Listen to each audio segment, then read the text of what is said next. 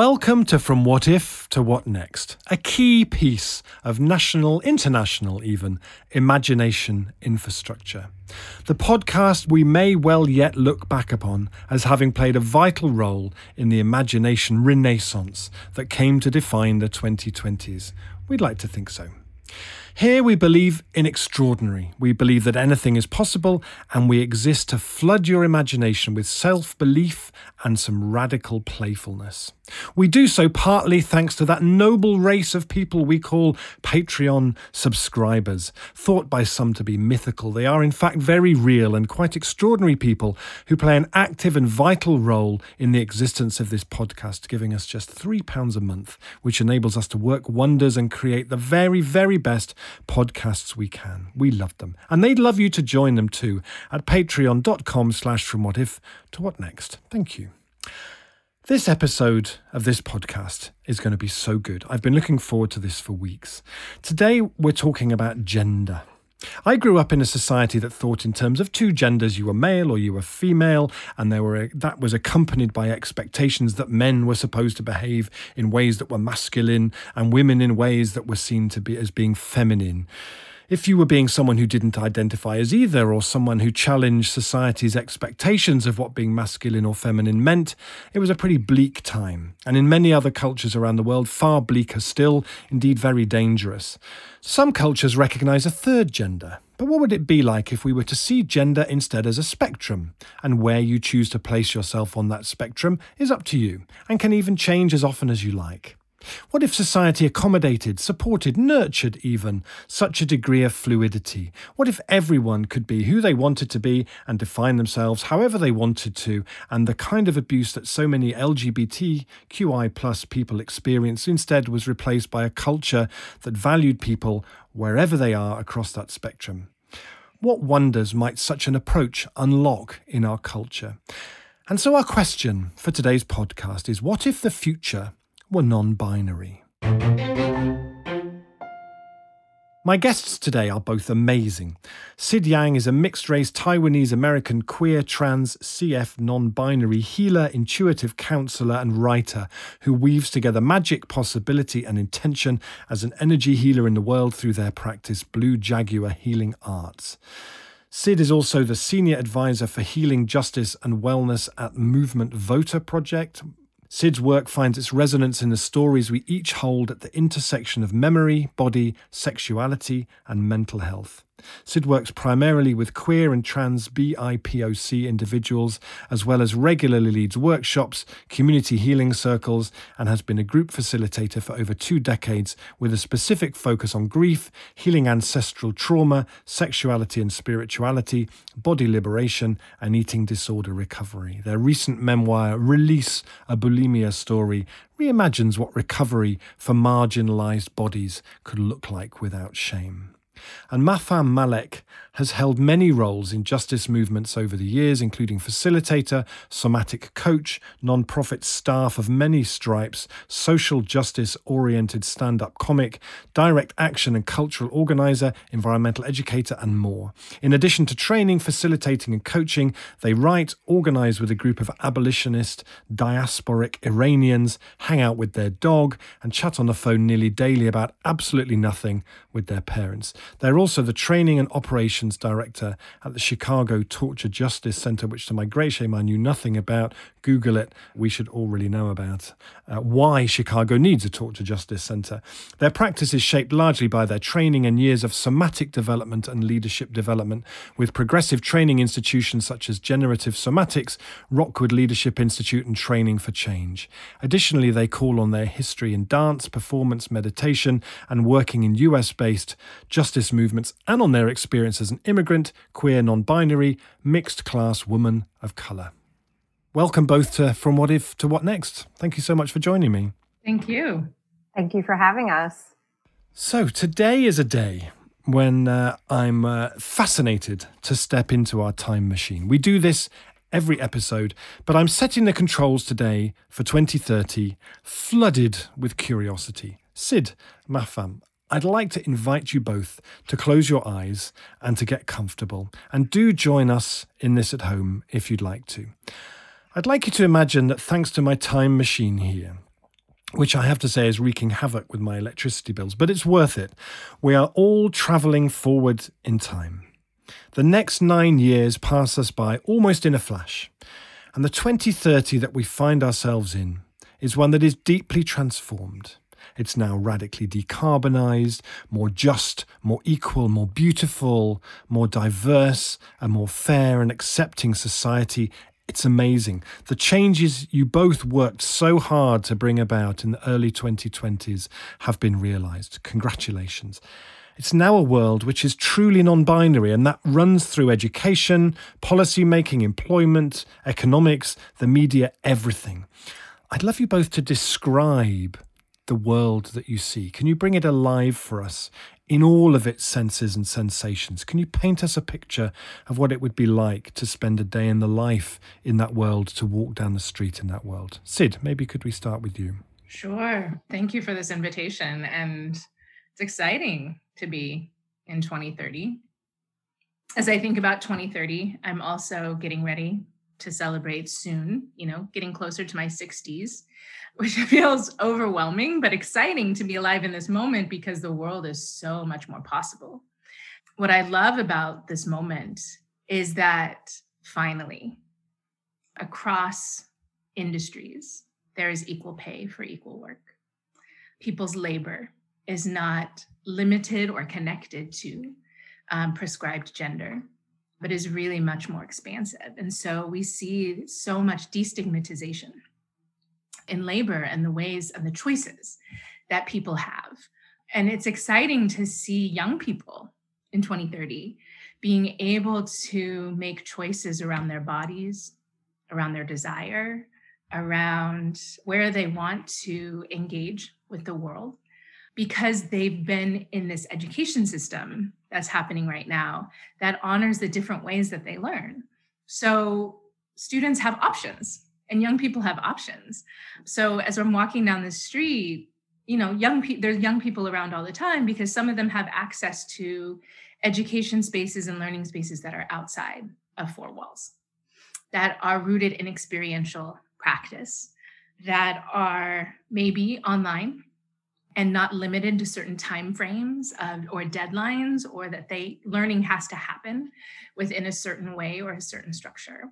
And so what we're seeing in that also is this expansion out of compassion. That sounds like really cheesy, but it's real. It's happening in 2030. And I think a big part of that is, when we're looking at public spaces at this time, architecture and design has shifted, that spaces are much more open and engaging and interactive, that people have access to spaces and access to each other in a way that feels safe, that feels sacred, that feels rooted in exploration and experimentation and possibility, as opposed to expectations or conforming.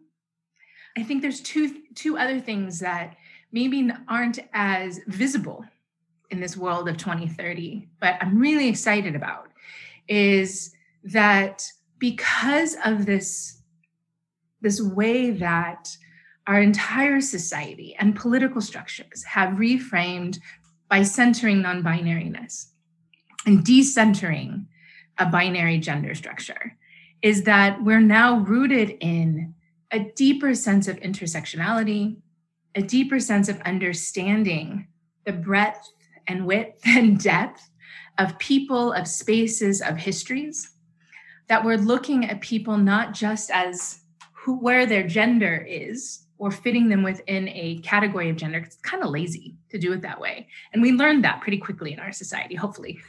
So to get us here in 2030, and we're like, we don't want to be lazy anymore. How do we hold people and spaces as whole entities?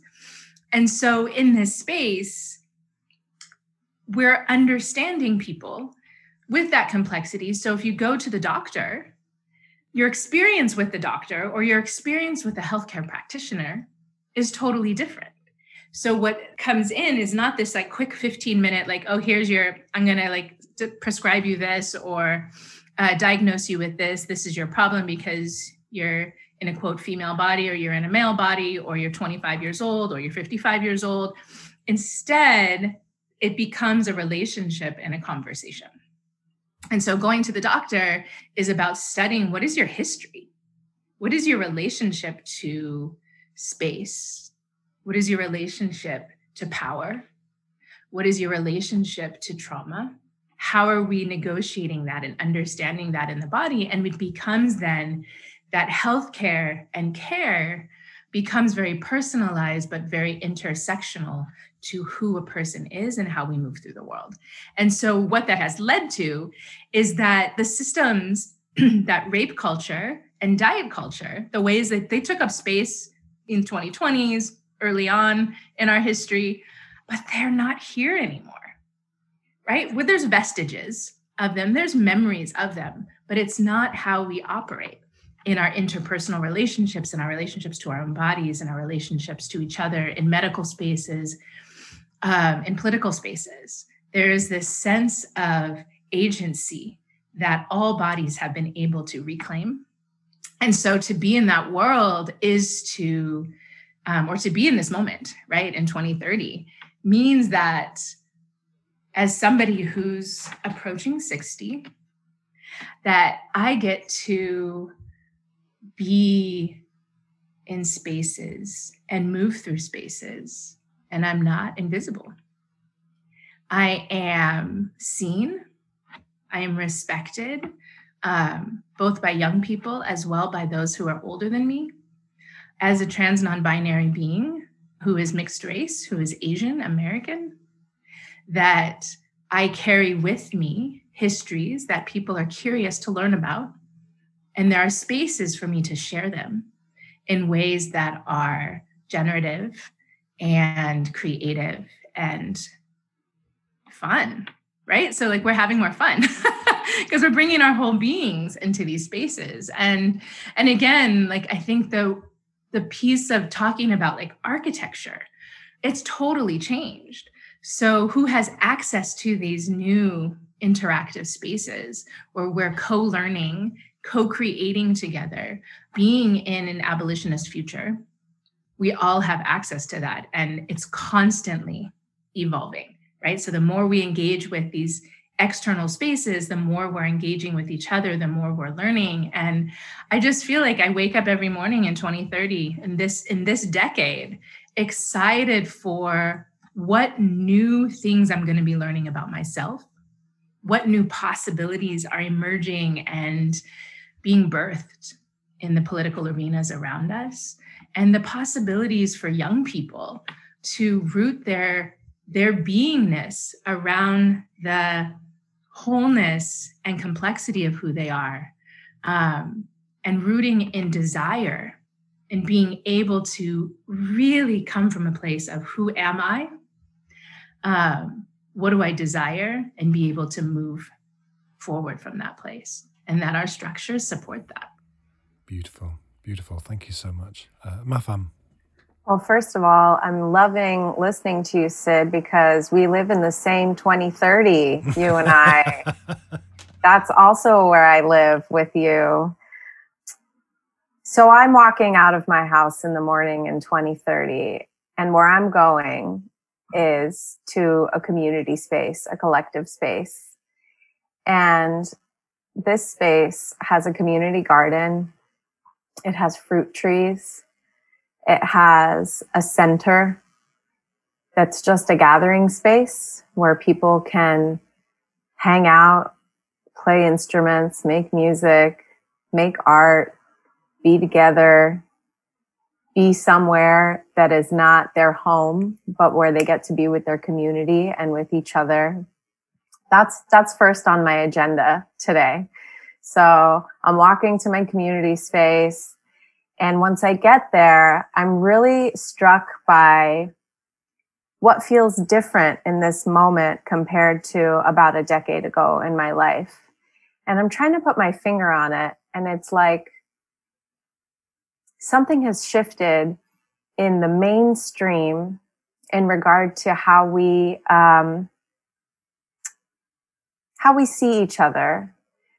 I don't feel anymore, at least in my communities, that there's a sense that some people are worthy and others aren't, or that some people are good and some people are bad, or that if you do something bad, that means that you get a big, I don't know, X on you, and that puts you in a particular category for the rest of your life. We're not operating that way anymore. The way we're operating now is every person, every body is worthy, is good, deserves dignity, just gets to exist and have access to the things that really ultimately make us human, which is, we could break it down and say these services, these rights, these structural things you should have access to, like housing and healthcare. And maybe I'll say more about that in a moment. But really, first, we feel safe. We feel connected. We feel like we belong.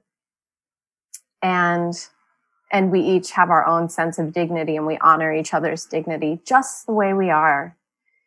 And that to me feels like a really remarkable shift from a decade ago. I credit movements.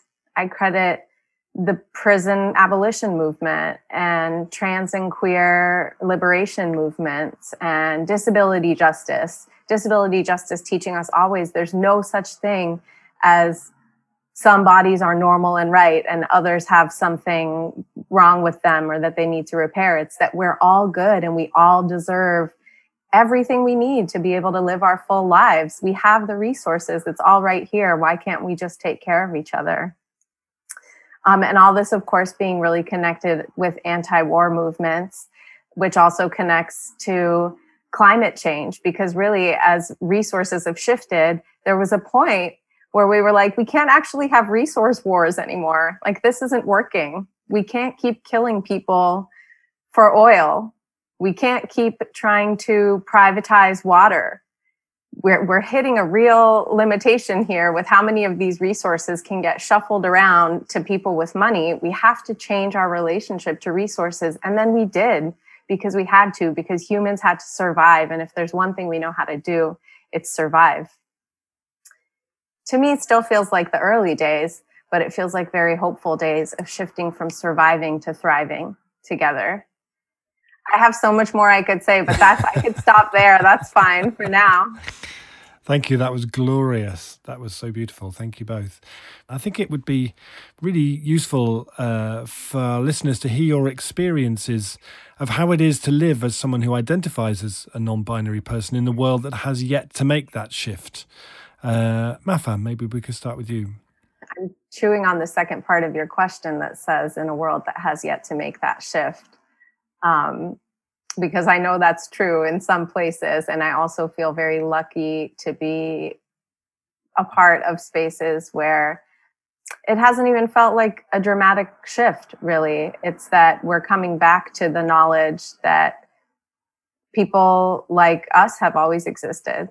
There have always been people who don't fall into category A or category B. And in fact, don't agree with the framework of category A and category B, right?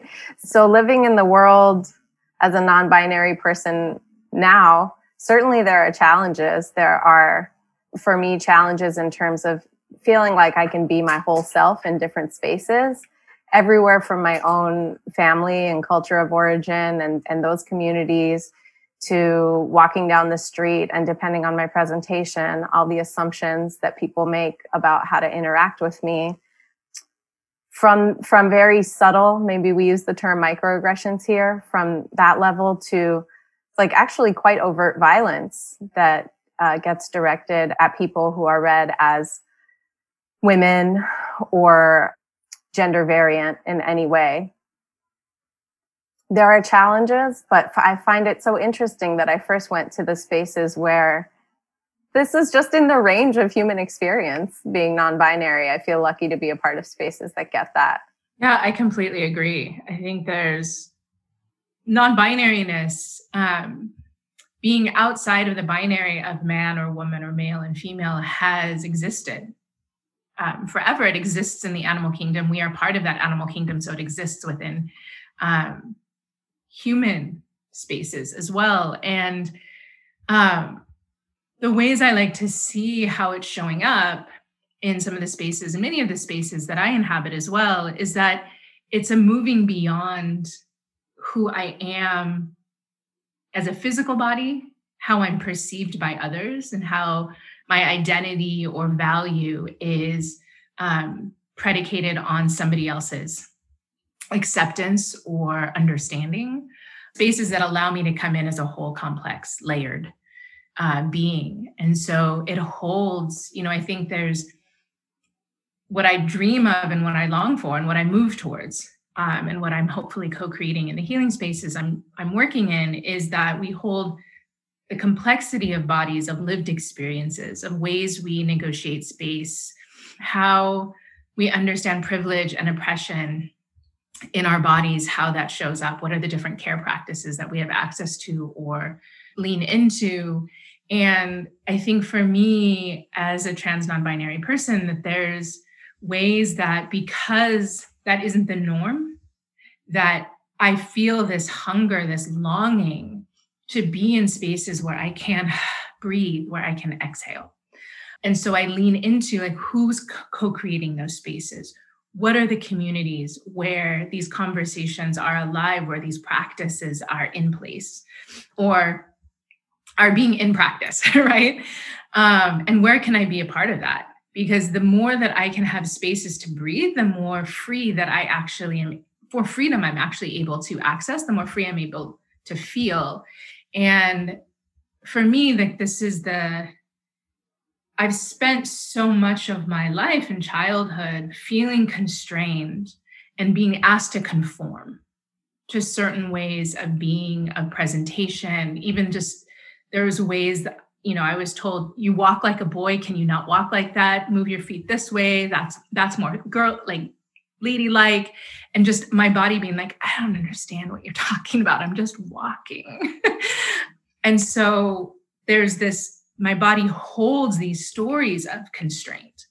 And so I want to move away from ways I have to conform and ways that I can be expansive, into ways I can be expansive, right?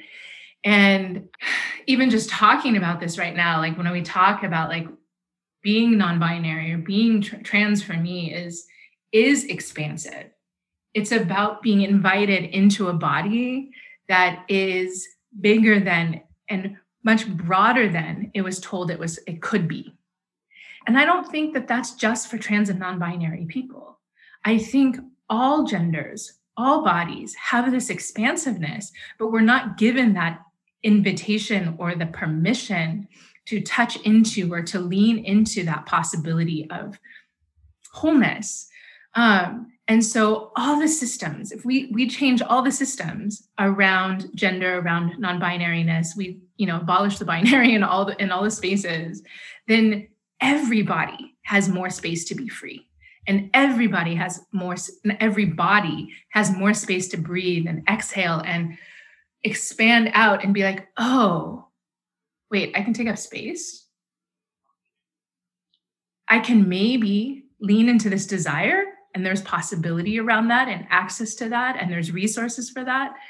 That feels exciting to me. And so I feel like I'm living my life in this, on one hand, there is the experience of being constrained by political systems, by social systems, by religious systems, and at the same time, being able to be in communities and movements where that is being dismantled and being reconfigured. I'd love to hear your thoughts on how that non-binary future would talk about gender. Is it even helpful to talk about male and female? Do we need more ways to self-identify than he, she, and they? What would kind of expanding and nurturing that spectrum look like? So there's this way that if we can just tiny shifts in our language, I think it creates new possibilities. So instead of saying man or woman, saying person. And even just that one vocabulary shift creates possibility, right? So there are people here, right? Which means there's a diversity. And so if we talk about the natural world, that we think about biodiversity and how ecosystems need biodiversity to thrive, right? That if we think about gender as a form of biodiversity, I like to think that that's actually what creates sustainability as well as possibility. And to go back to what Mapan said earlier, like going from that place of survival to thriving, right? I think that if we think about gender as biodiversity, and that like we actually need more than just two in order to thrive. One of the things that I really love to think about and like read about is like historically in a lot of indigenous cultures, when we think about there was never just the male and female, there was, or man and woman, the diversity of gender expression and understanding of gender also expanded out roles of who we are with each other, who we are in our cultural spaces, who we are in our religious spaces, who we are in social spaces. And so it gives possibility. And so if we can think of gender, I think in a non-binary world, gender wouldn't go away. It just wouldn't be the categories that we just easily just go, oh yeah, you're over here, or you're in this box, or you're in this box. Because that's lazy, right? Just saying, oh, this is for man and woman. That's lazy. Designating bathrooms, male and female or man and woman, is lazy, right? It's just, they're bathrooms. All bodies use them and need them. And it's a weird way of separating. And separation is a form of harm, and because it's a form of disconnection. And so I think if we can think about gender more as a ecosystem, then what are our relationships to each other within that? And how does gender, both expression and lived experience, like how does that, what are the different places that we hold to create the whole and vibrant ecosystem that is required for us to survive? Thank you. Mapan? Sid, as you were talking, I was really thinking about how there's no one way to be any gender. There's no one way to be non-binary or trans or male or female or any of it. There's no one way to relate or not relate to a spectrum. Sometimes people see non-binary as, okay, there's a spectrum with male on one side and female on the other, so you're maybe somewhere in between or shifting back and forth. For me personally, my experience of being non-binary is looking at that spectrum and going, I reject this framework. Like, this isn't relevant to me. It could be relevant to others. I don't throw it out for others, right? But for me, I look at it and I go, this just reminds me too much of systems of patriarchal oppression, frankly, that says on this side is the one with the power who makes the decisions and gets to do kind of what they want. And on this side is the other one, the one who gets to help the male fulfill their everything, from bearing the babies to keeping the home to whatever else. I know that's really simplified, but that's what I see when I look at the spectrum, and I'm like, yeah, no, I'm not doing that. So for me, it's just that framework doesn't work. So I think a non-binary world would talk about gender in a way that says your body is good. Whether it wants to have sex or not have sex is fine. Who it wants to or doesn't want to have sex with, any of that is fine. How you want to do it, as long as it's, consensual and everyone involved is up for it, it's fine. How you want to dress yourself, up to you. If you want to make modifications to your body that make you feel more like you, go for it. If you don't do it. Just this really liberated way of saying your body is you. So no one's here to tell you that it's right or wrong. No one else can put any value on it. And you get to choose how you do your relationships with other people. You get to get in together and go, how do we want to do this? There's no prescribed power dynamics. There's no expectations put on you by family, culture, anyone else. Humans are just liberated enough to own their own experience in the ways that they present, and they don't have to explain it. And then they can interact with each other how they like based on that. I feel like that's the talk that my parents should have given me and never did. Could I jump in with one more thing? Yeah, do, Sid, yeah. Mafam, what you were just talking about, just where my brain was going, I was like, oh, what if, like, part of this, the way that in this non-binary world, there's no more gender reveal parties, right? So that just gets like, what is that? That was some weird thing that people did. We're not going to do it anymore. But instead, we're like, oh, look, you have a child. And my work as a parent, or our work as a community who's helping to raise this child or these children, is to teach children how to be curious, to ask questions, to be in a state of wonder around like, ooh, what is my desire? What do I like? How do I want to express? How do I want to present? And to be able to experiment and play from that place of wonder and curiosity. I'm curious of like, what that could have looked like for me as a child.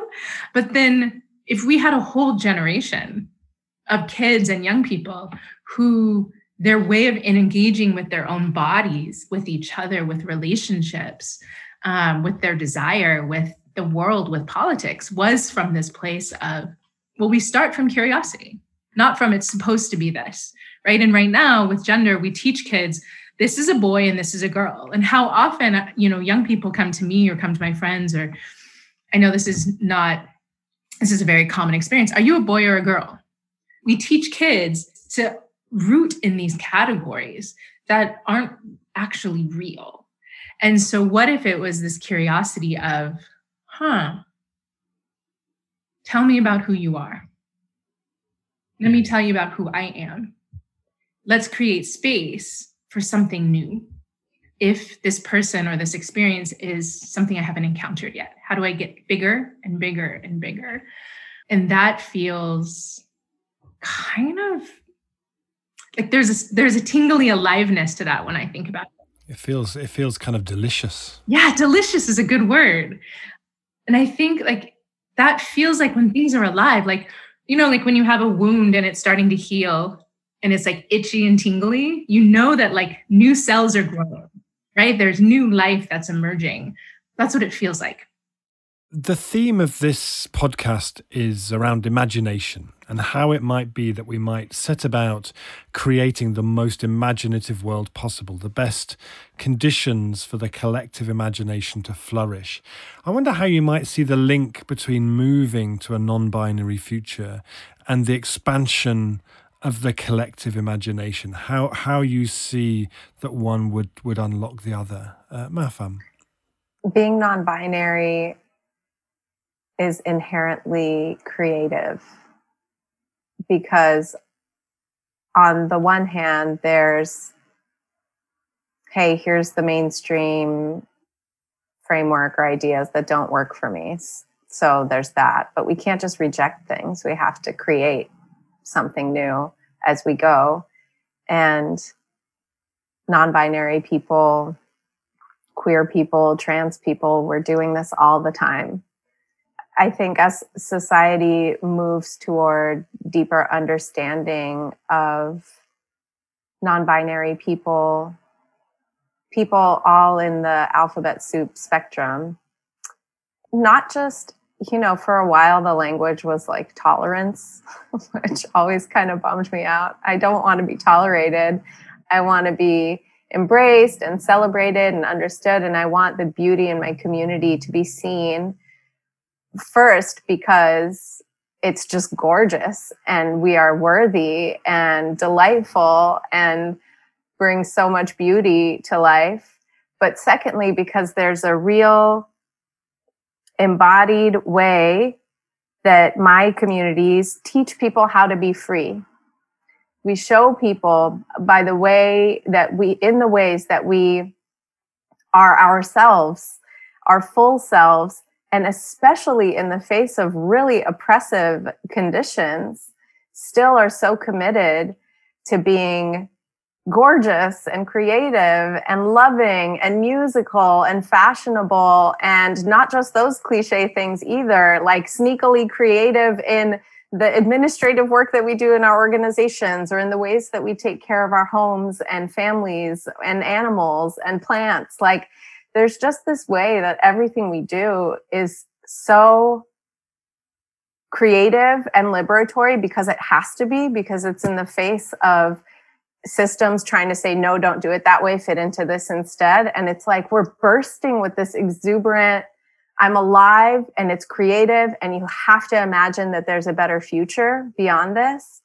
And I think that if people who don't identify as belonging to queer communities, etc., if there could really be an embrace of that there's a real visceral learning that we can get human to human, body to body. Oh, that's what it's like to walk freely.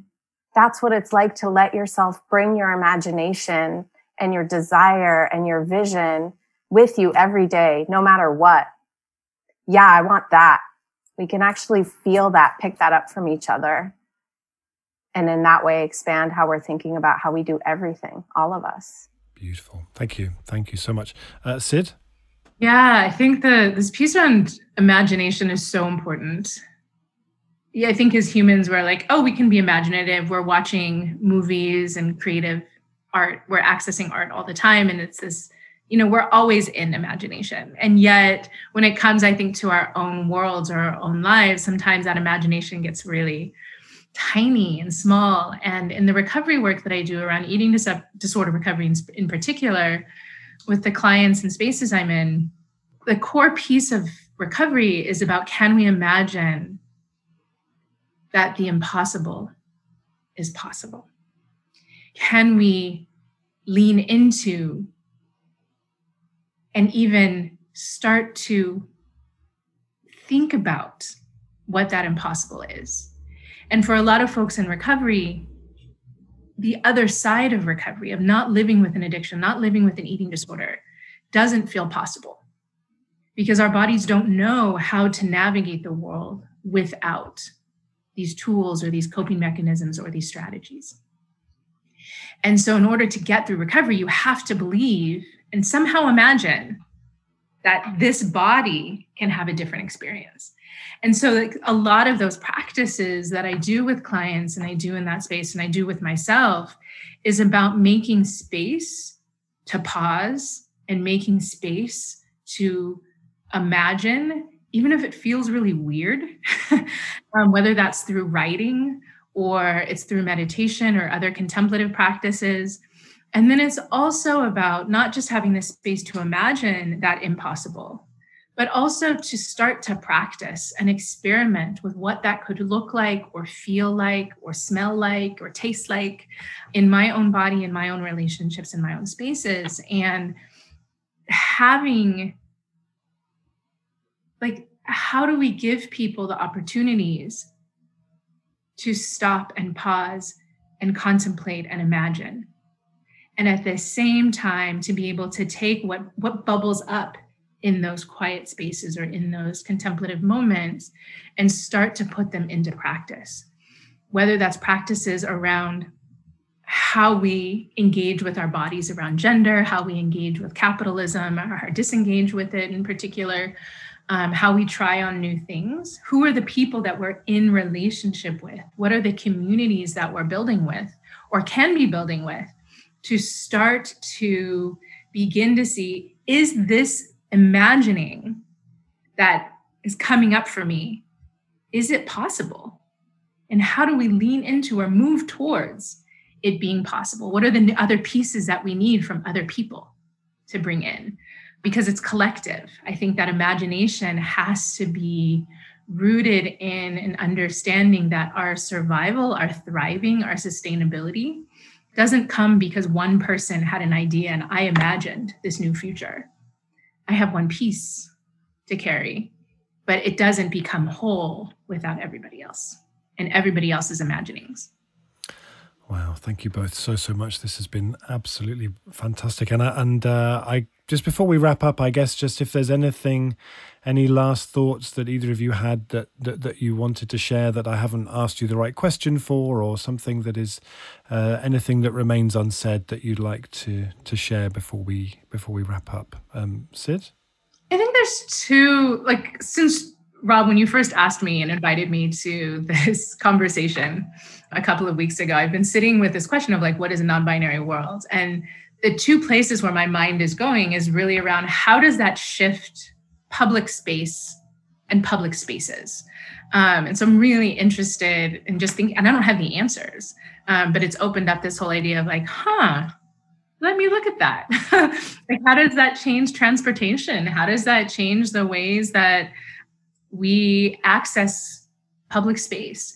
And then the second thing that's a question for me, and this has been a conversation I've had with a couple of other friends who are queer and trans, is this idea of the world is non-binary.